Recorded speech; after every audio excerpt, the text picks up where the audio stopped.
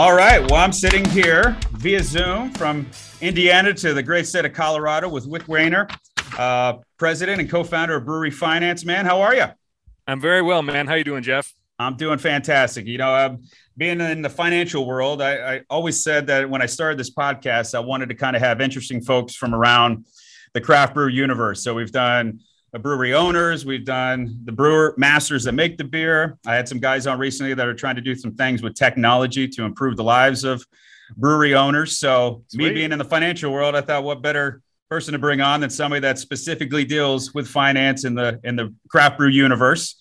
And in honor of that, I always drink a beer when we have a meeting like this or record an episode. So I'm like, try to find a beer that exemplified the financial side of things. So we have Taxman from here in the great state of Indiana, going to be drinking a Gold Standard today. So hopefully you have a Colorado beer in front of you, and we'll do a cheers and start this thing, man. I do. Right. I got myself a Tree Shaker Mango IPA from Odell. I don't know if it's necessarily money themed, but I like to think we like to shake the money out of the trees. So we'll go ahead and put that one down. All right, my man. Well, cheers. Good stuff. Cheers. I appreciate the opportunity. Fantastic, man. Well, as I said, I want to bring interesting folks from around the craft brew universe. So for those that may be unfamiliar with Brewery Finance or what you guys do, I'd love to just kind of hear the origin story about how you got things started. Sure. Yeah, I appreciate it. I don't know how interesting we are, but I do like beer, and you do have a financial podcast, so it seems like a match made in heaven. For sure. Brewery Finance. I founded Brewery Finance back in 2005. My brother and I had just started an equipment finance company, just a small little brokerage house where we're basically finding people who have equipment for sale and matching them with people who need to purchase that kind of equipment. And it was a bit of a grind, a fun way to make a living. But I realized quickly that I needed to work with the customers who I enjoyed working with. When we first started, I was financing tractor trailers for people, or copying machines for real estate agents or something like that. And I mean, there's nothing more that'll make you want to drink a beer than doing business with that kind of industry. So I'd always been a home brewer ever since college, and a pretty terrible one at that, but certainly somebody who really loves beer. And so I at the same time, there's a brewery that was opening up right near my house. It was the guy who owned it was the owner of the local homebrew shop. Mm-hmm. And so I was there helping him paint the walls of the new brewery. This is back before the big explosion of breweries, but it was kind of right at the beginning, when things were starting to take off again. And I saw he had the Brewers Resource Directory sitting there on his bar. He didn't even have any bar stools yet. And I was thumbing through it. It was really nice and thin back then. And I was thumbing through, and I was like, you know what? Shit, man, there's not a single finance company in this directory. And the next day, I founded Brewery Finance as just a trade name for the company my brother and I had started, a couple months earlier. I went down to Boulder to the Brewers Association and introduced myself and said, hey, I'm Rick Wehner. I just started a company called Brewery Finance, and we're going to start financing equipment for breweries. And we'd like to be a member of the Brewers Association. So at that time, I mean, that was 15 or 16 years ago now, my hope was just to come across a deal here and there with somebody who was buying a fermenter or a keg washer or something like that, just so I could have my toe in the water with the brewers, an industry that I liked, an industry that I understood, like-minded people, how us beer geeks are. So it doesn't matter what your politics are. We can all discuss hops, So I introduced myself to the Brewers Association, and here we are 16 years later. I'm still doing it. Breweries are 100% my focus, along with now distilleries, kombucha makers, wineries, any cider makers, anything like that, any kind of fermented beverage, will finance those guys. And I was real lucky. They always say it's better to be lucky than good. Well, I don't know. I was definitely lucky. I was at the right time at the right place. There was no competition back then. Nobody else was really focusing on financing just breweries. And I caught the industry right as it was starting to explode, and got in good with some really good vendors, some really good customers who were growing really quickly. And we just grew right along with them. It's been a sweet ride. Right on, man. We said you were a home brewer. So I often ask, like, what was the first craft beer that hooked you? As I've said many times on the podcast, when I was in college, it was just what's the cheapest and most what's the cheapest beer we can get, right? So, but then I had a Fat Tire, and it kind of like changed my palate a little bit. I was like, what is this? This is different, man. So, with you having being a home brewing background, what was the first brew that hooked you and set you on this path? It is funny. We're probably more alike than different, Jeff, because mine was also a Fat Tire. Nice. I was in college. They just opened an Old Chicago's location where I went to, in the little town I went to school in. It's called Greeley, Colorado. One of the first chain restaurants, I guess, that showed up in that town back in the day. And they had a Fat Tire Tuesday special every Tuesday. We can go in there and get one of those little bowling pins of Fat Tire. And it was like, I think it was like $2 for a bottle or something like that back in the day. It was for a college kid, it was fantastic. For sure. And I bought it because it was affordable, and I kept drinking it because it was delicious. And so that was probably the gateway beer for me. I also at that time was working at a little heating and air conditioning place, making duct work during the summers. And that was in Longmont, which is, 40 minutes away from the town I was going to college in. And there was a little brewery right around the corner that had just started. There was just a couple guys that were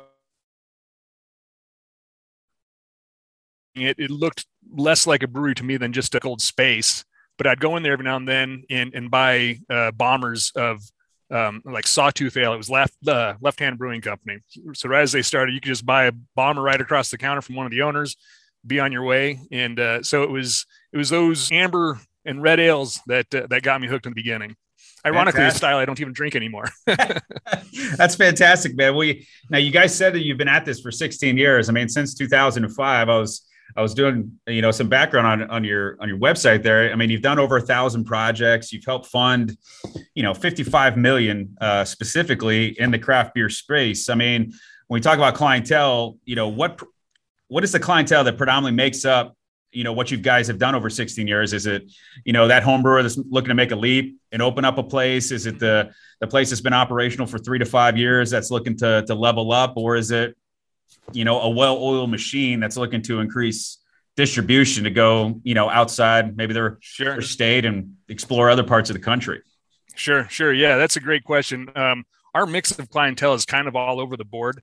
I would say that, so we work with a lot of startups. They're always a little bit of a challenge to work with just because startups are hard to fund in any industry. It's just a high, doesn't get more risky than when you haven't sold a single thing yet, Sure. Sure. So those are tough, but I spend an unbelievable amount of time working with startups. The goal is to kind of get in early with them. And then as they grow, again, we grow right along with them. So once they're 2 or 3 years in business and no longer considered a startup, the financing gets much easier, it gets much cheaper. And as they need to get more fermenters or more kegs or add a canning line or something like that, we've got the experience with them, the pay history with them, and we can get them financed really quick and easy. But we get a lot of referrals from within the industry. Thankfully, we've got a good reputation and we fought hard to keep it for a long time. And so we get a lot of referrals from vendors who sell equipment. We got a lot of referrals from other brewers. And so those referrals are generally for clients who are 2 to 5 years in business or something like that. Average transaction size is usually around $75,000 to $150,000. It fits really neatly in what we call our little application only program. So we typically don't need to get financials or anything like that. We just are looking at some business credit, some personal credit, and quick, clean, easy transactions. And then occasionally we get a client who maybe started out with us, 5 years ago, and then worked their way up to where they're bankable. They don't really need somebody like Brewery Finance anymore, and they start working with their bank, and then out of nowhere they'll give us a call and just say, man, I need this 75 grand quick. The bank's a pain in the ass. Can you get this done for me? And it's like, yep, absolutely we do. So we work with them all over the board. Deals that are, $5,000 for a small order of kegs to, a $250,000 packaging system. So they're all over the place. But I would say the majority of my time is spent with startups. The majority of my money is not made on startups. Understood. Well, let me ask you this. What are some of when somebody comes to you for either the first time or maybe the 10th time, what are some of the major pain points for the breweries that you work with? And what are some of the solutions that you help them either overcome or provide? Sure. A lot of times, no pun intended, it's a bottleneck in their process. They've got a lot of demand, but they don't have the right packaging line, or they don't have enough fermentation capacity or something like that. And so when you're a brewery and the name of the game is manufacturing, which is what it is at the end of the day, if you don't have enough tanks for the demand, you're losing out on an opportunity. And so one of those pain points is time. How quickly can I get another 30 barrel fermenter in here?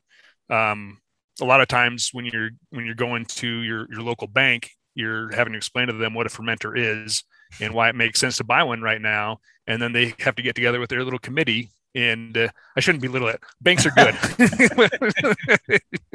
They get together with their wonderful committee and they poke holes in your credit and your business plan and all that kind of thing. And get back to you a couple weeks later.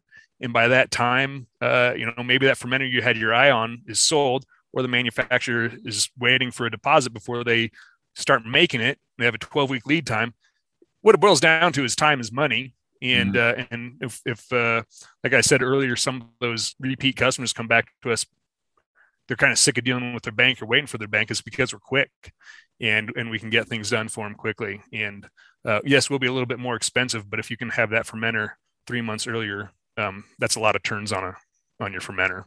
You can make a lot of money. So that's probably the biggest pain point. I think every brewery is different. They're all run by individuals who all run businesses differently. And, sure, some people never run into those capacity pain points. Sometimes it's, hey, we need $100,000 canning line. My credit is fantastic, but my partner, can't pay the bills to save his life. That's a major pain point because that's hurt your ability to get funding. Sure. So we see that kind of stuff all the time. But. Gotcha. So let me ask you this, as far as some of the finer points of what you guys do, because obviously being in the financial world, I know the differences between a lot of different things, and obviously you're knee deep in it. But with regards to standard financing versus a lease, how do you explain that to some of the guys that may be new to trying to acquire financing or funding for either a startup, or maybe they just hadn't considered the different options before? Sure. Yeah. First thing I would suggest is they take a drink. Cheers. Yeah, it's a lot of it is kind of nuanced, but there really is a lot of differences. And I will confess, and I kind of wear this as a badge of pride, that I'm not really a finance guy. I'm really a beer guy who provides financing than a finance guy who works in the beer industry. So my background in college was English. But I somehow stumbled into this. So I'm not going to sit here and tell you that I know everything there is about financing, but I certainly understand my corner of the finance world. Mm-hmm. And so what we provide are either capital leases, true leases, or what's called an equipment finance agreement. And a capital lease is like a lease with $1 buyout. So you're essentially agreeing to own that equipment at the end of the term, but you're going to treat it as a lease. Me as a lessor would own the equipment on paper until you've made your full commitment of payments. And then at the end of that term, you pay us $1 and you own the equipment. We sign, we release a lien essentially. Gotcha. The benefit of doing that is that it is, the equipment is considered yours in terms of the IRS, not mine, the breweries. As far as the IRS looks at it, that is the brewery's equipment. So you can take like your Section 179 deduction as if you owned the equipment, as if you paid cash for the equipment. You can see, I'm going to lose. See, if I was a better English major, I'd remember the word I was looking for. All good. All good. But anyway, so you can take all the depreciation. That's what I'm looking for. You can depreciate that asset on your books.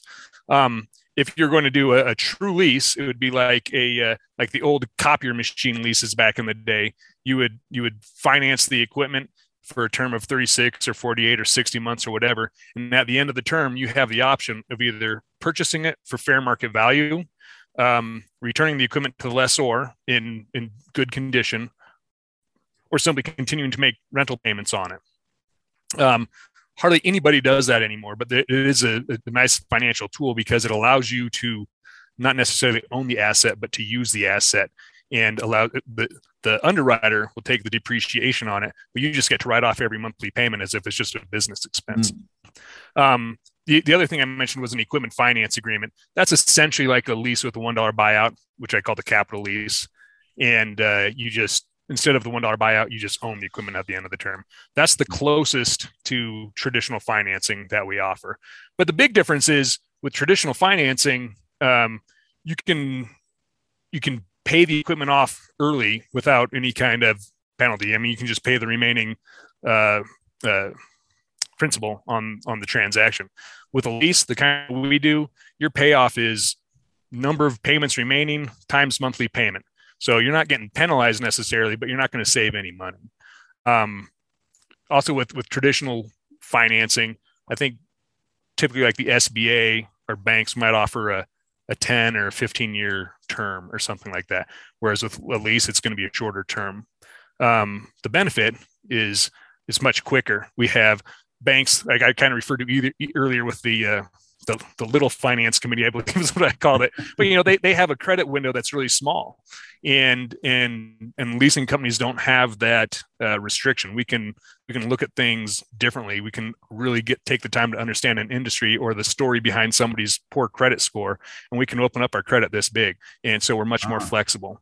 We'll also provide 100% financing. So a lot of times with a bank, if you're financing $100,000 piece of equipment, they want maybe 20% down up front. Well, so you're really only financing $80,000. Right. We'll finance $100,000 and we'll pay the vendor $100,000 on your behalf. We typically get first and last payment up front, so very nominal amount of money up front. But I think the main difference is it's quicker. It's more expensive typically, depending on credit, of course. Sure.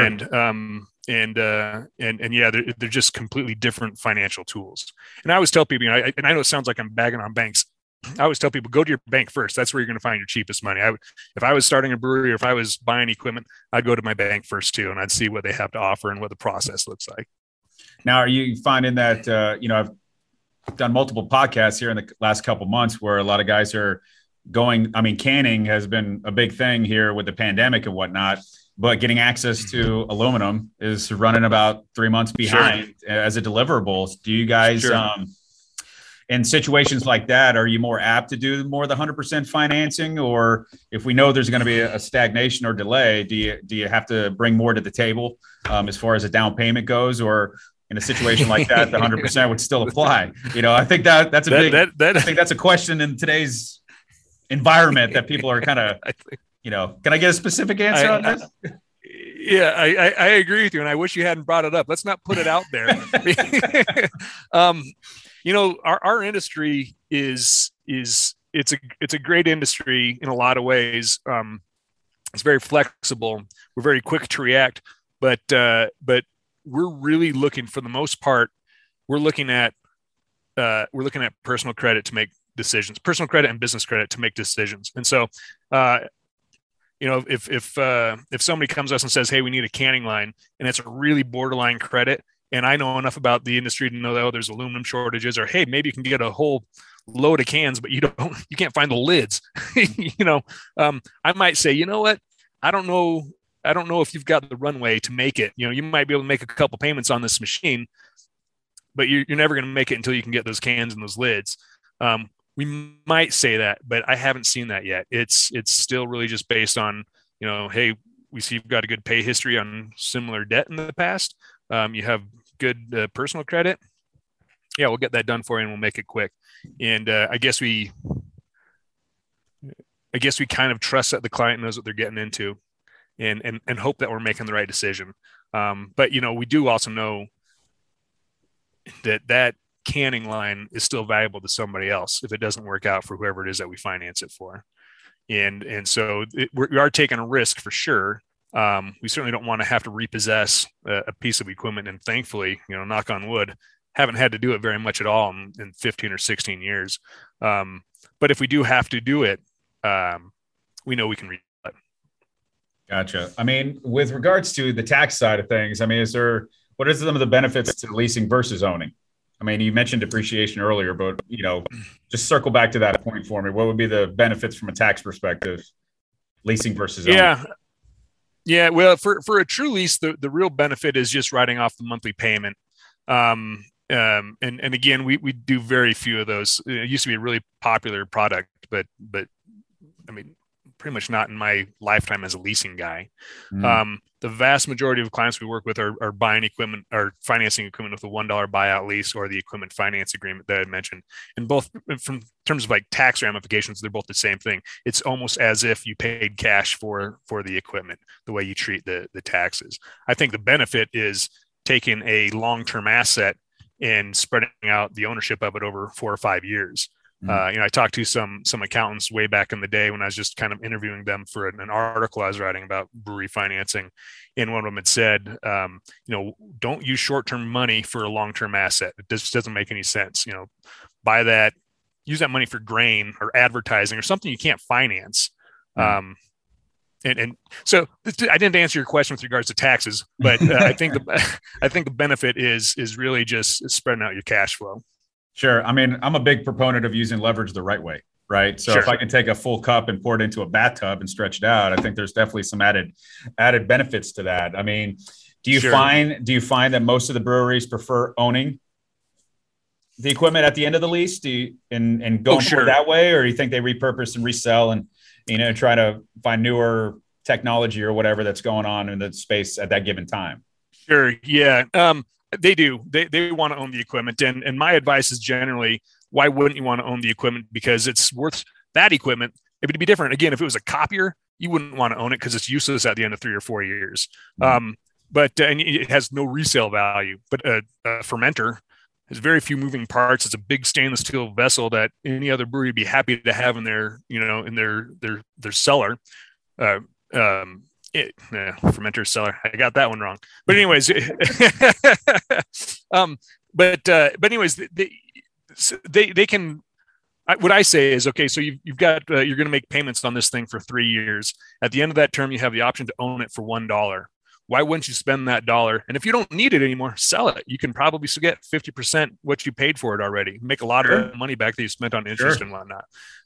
You could return it to us. We could put you up in a lease like that. But you just spent 3 years making payments on this thing, and now you've got nothing to show for it. There are some tax advantages, but to me, I always tell people, talk to your accountant, but to me, it doesn't make sense. It's, Understood. Well, as my day-to-day job as an advisor, I mean, my main goals are to educate, guide, and counsel that will allow us to change and pivot as life happens, right? So when you guys issue an equipment lease or you help a brewery with finance, how involved do you guys stay in throughout the process? Are you there for support? Are you there to answer questions? Or is it sign on the dotted line and we'll see you when the payment's done, when all the payments are done? Yeah, it's probably, I would love to say that we're sitting there calling them every week and holding their hand through any questions that we have. But the reality is we're really busy too. And thankfully, the brewers keep us busy. I check in from time to time. Obviously, I'm always here to answer questions if somebody has one. Hopefully, if I've done my job, I've answered all the questions I can up front before they sign anything, because I don't ever want to be responsible for putting somebody into something that they're not comfortable with. The reality is, they sign their pick. We fund the vendor. The vendor does their job and delivers the equipment. And as long as there's no problems, as long as that equipment's doing what it's supposed to be and generating cash for the brewery, our customers really don't call us until they need something more, or if they want to pay off a quote or something like that. And I stay in touch with, the occasional blast email that says, hey, don't forget the end of the year is coming up. Don't forget your Section 179 deduction, or, can we help you with working capital, get through tax season or whatever, something like that. But I'm not as hands-on as I'd like to say that I am, but I'm also not invisible. I'm very easy to get a hold of. I'm really easy to find. I do pick up my phone and return phone calls for sure. That's great. I mean, you mentioned cash flow. I mean, cash flow is paramount. I mean, when a group comes to you guys, do you kind of educate them on the benefits of what you guys can provide and open up the cash flow to be? I mean, you said it just a few minutes ago, use that dollar somewhere else, whether it's in marketing or advertising, et cetera. What do you guys, what is part of some of the dialogue that you guys have initially with improving a brewery's cash flow, or maybe offering them something that they haven't thought about before through the process of trying to gain financing with you guys? Sure. Yeah. So I think most of the people who apply with us have already been through the rigmarole of talking to their bank. And so they've already considered what that looks like and when what cash flow means to them.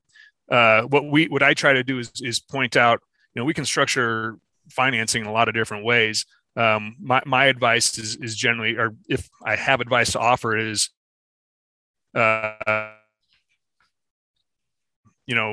I always advise, you're comfortable with, because again, with the leases, payoff is calculated. The way you're going to save money is to shorten the term.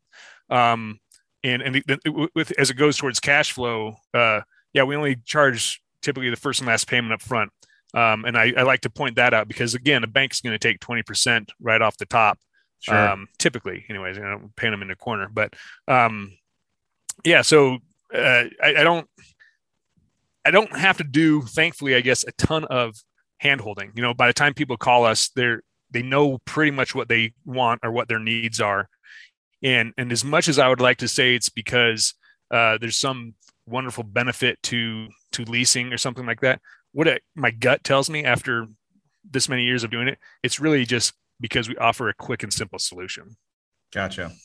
Now, I mean, if somebody comes to you and they say, well, maybe this option is too expensive right now, I'll just pay cash for the equipment.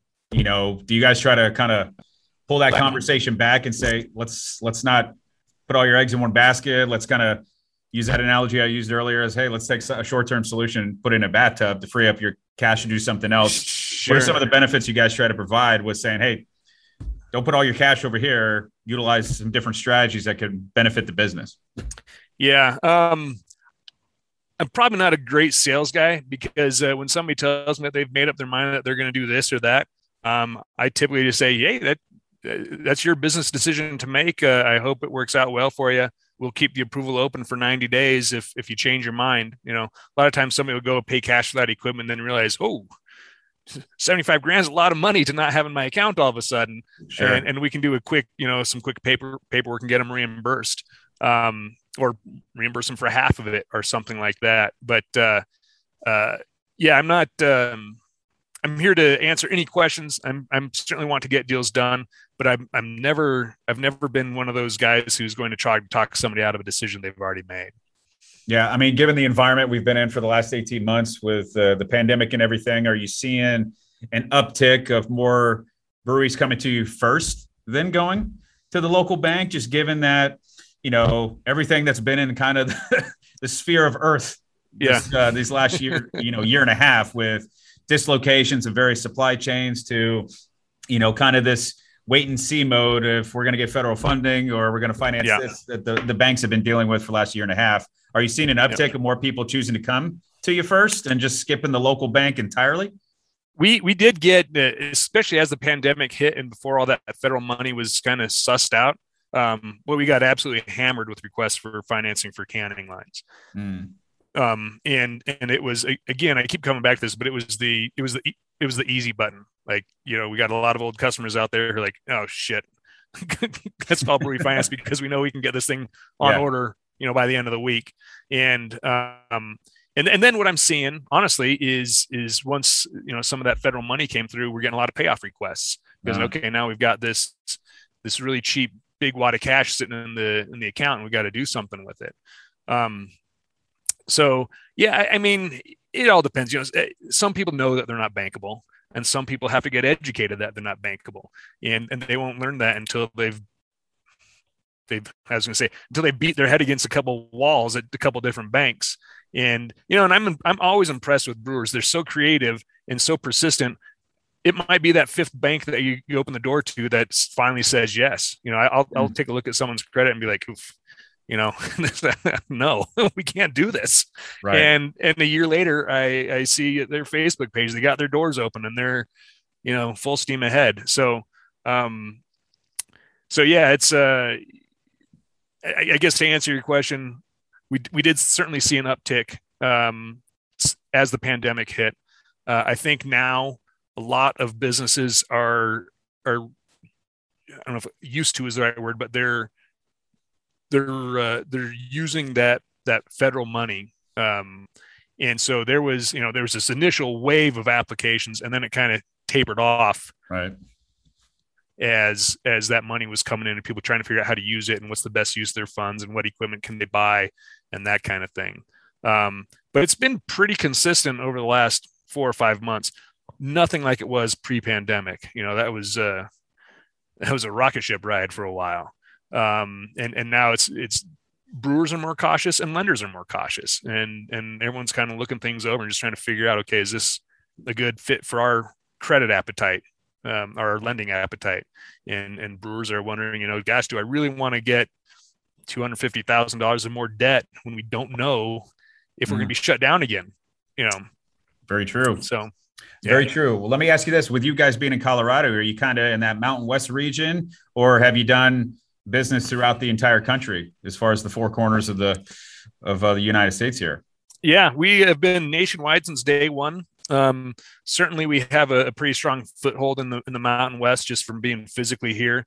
For a long time, our former parent company was in Washington, so we had some boots on the ground there. But we've been nationwide from the beginning. I'm real proud of some of the customers that we've worked with over the years. Maui Brewing Company is one of our first customers way back in the day. Here locally, we've got Oscar Blues long time ago, Ska, one of my favorite breweries. But we worked with Terrapin Beer Company down in Georgia before they were acquired or whatever. We've had a lot of clients out there who came to us when they were in that growth stage right before they really blew up. And it's really cool to have been a very small part of getting them to that stage, and a lot of them I've remained friends with over the years. It's really cool to go to beer festivals or conferences and whatnot and see these guys that are like, oh shit, man, we're all still here. This is crazy. Well, that's I often talk about this a lot, is growth can be fickle, man. It's you want to grow at the right rate and speed that you don't get too far over your skis. Right. So it's sure. And just in Indiana here alone, I think we're up to around 183 breweries just in this state. So, wow. And I just did a podcast with Triton that will probably come out this week. And, they were one of the older dogs around here for a while. Have you guys had any experience with any here in the state of Indiana? I'm sure that we have. I would have to look at my database and see to come up with a name for you. Well, I'll say this. I would be surprised if we don't. Gotcha. And I guess I could follow up with you. I don't know. I still don't know if it was one to give a shout out to here on the podcast, man. I mean, it's, I think there's, a lot of questions around financing. I've been in financial services going on 20 years, and, there's a common question, whether you're in the real estate side, the equipment side, is soft costs. I mean, do you guys cover things like soft costs, whether it's installs, delivery, maybe there's setup or training that's involved for the equipment that comes? Sure. Do you guys assist in covering the soft costs, or are you guys just dialed into the specific equipment there? Yeah, no, we have a kind of a built-in policy of we'll allow at least 20% of the funding amount to go towards soft costs. Gotcha. So generally speaking, that would be installation, training, shipping. That doesn't include tax. If there's any kind of tax due, that's its own separate thing that just gets thrown on top of it. But so again, if we have $100,000 deal, 20 grand of it can be for, stuff we'll never recover if we ever have to repossess the equipment. And I mean, that's all learning how to use. It's all part of buying the equipment. We can't leave somebody hanging out there. Sure. Brand new depalletizer, they have no idea how to operate. Gotcha. Well, I know there's got to be there's a million questions you can ask around this subject of finance, but I think pretty much did a great job of kind of hitting the high points. That if somebody had a question, what's the best way to get in touch with you guys at Brewery Finance? If somebody listens to this and says, hey, they brought up a topic that it's kind of been a, stick in our craw for a bit. Why don't we just get some education or reach out to them? What's the best way to contact you guys and get some knowledge? I totally appreciate the opportunity. It's funny when you ask me that. Just a quick digression here. I was being interviewed on American Craft Beer Radio a couple of years ago, and I was super nervous and wasn't prepared for them to kind of throw it to me like, "Hey, what's your phone number?" And my mind went completely blank. I have no idea what my phone number is or how to get a hold of me. The best thing to do is probably all my contact information is on the website. It's just breweryfinance.com. My email is real easy, rickw@breweryfinance.com. And yeah, my phone number, everything's all out there. We do have social media, but as a finance guy, it's hard to get followers. Oh, sure. So if you like what you heard, go to @breweryfinance through Twitter and Instagram.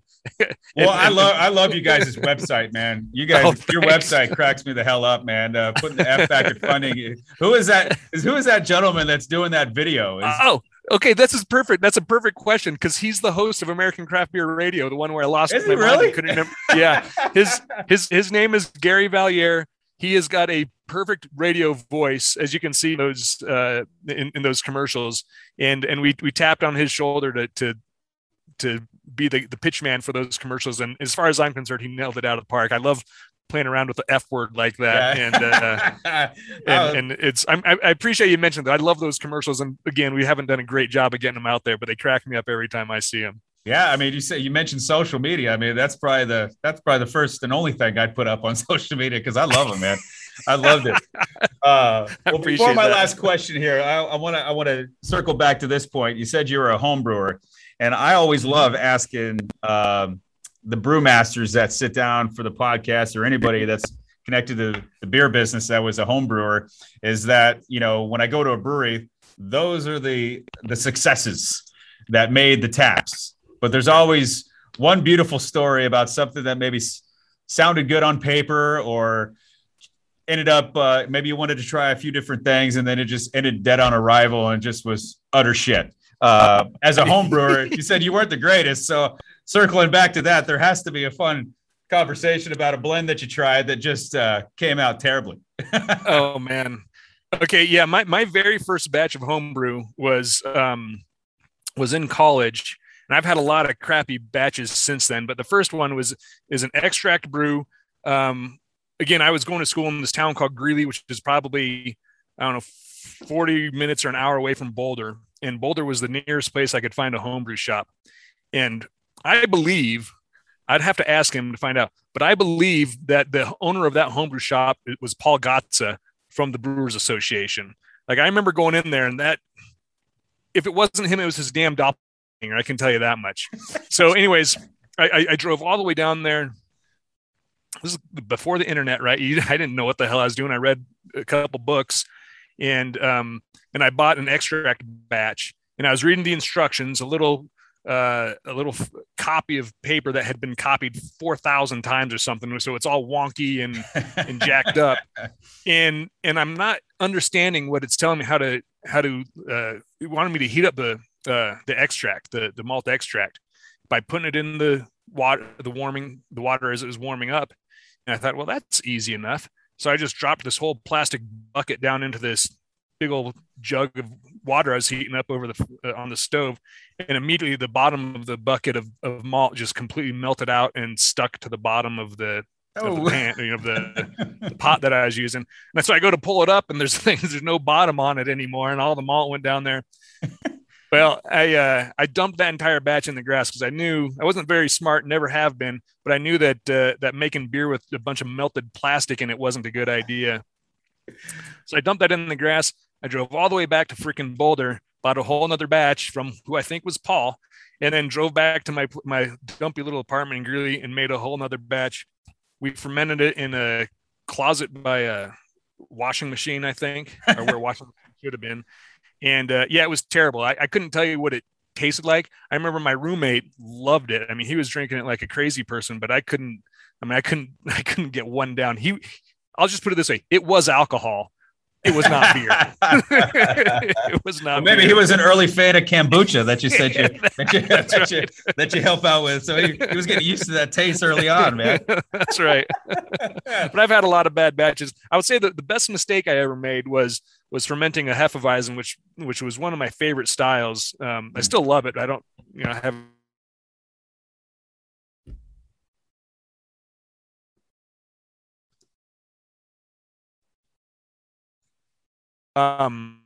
This is before I knew the right levels in that Hefeweizen, and it came out absolutely delicious, despite like fermenting in my dining room right near a window that was right by the sun, and despite having just a terrible yeast count and all this kind of stuff. And I was talking to a friend who is a brewmaster, and I was asking him, God, that was the best beer I've ever made. I've never been able to duplicate it. And he's like, well, yeah, because you fucked it up in all the right ways for a Hefeweizen. You did exactly what you needed for a Hefeweizen. Oh, that's beautiful. That's beautiful. All right, Rick, last question, man. Sure. When I sit down with my clients or prospects for the first time, I often ask the same question that, if we were to start working together, what would need to transpire in the next 3 years, whether it be professionally, financially, even emotionally, that we can look back on our time spent together and say with absolute certainty that it was valuable. Sure. As it relates to what you guys are doing at Brewery Finance, I mean, if we sat down to do another podcast 3 years from now, what do you want to see happen with your group there in Colorado with Brewery Finance that if you accomplish in 3 years, you're going to look back and say, man, that we set out to do everything we did coming out of this very unique time frame that we've all been in depth with?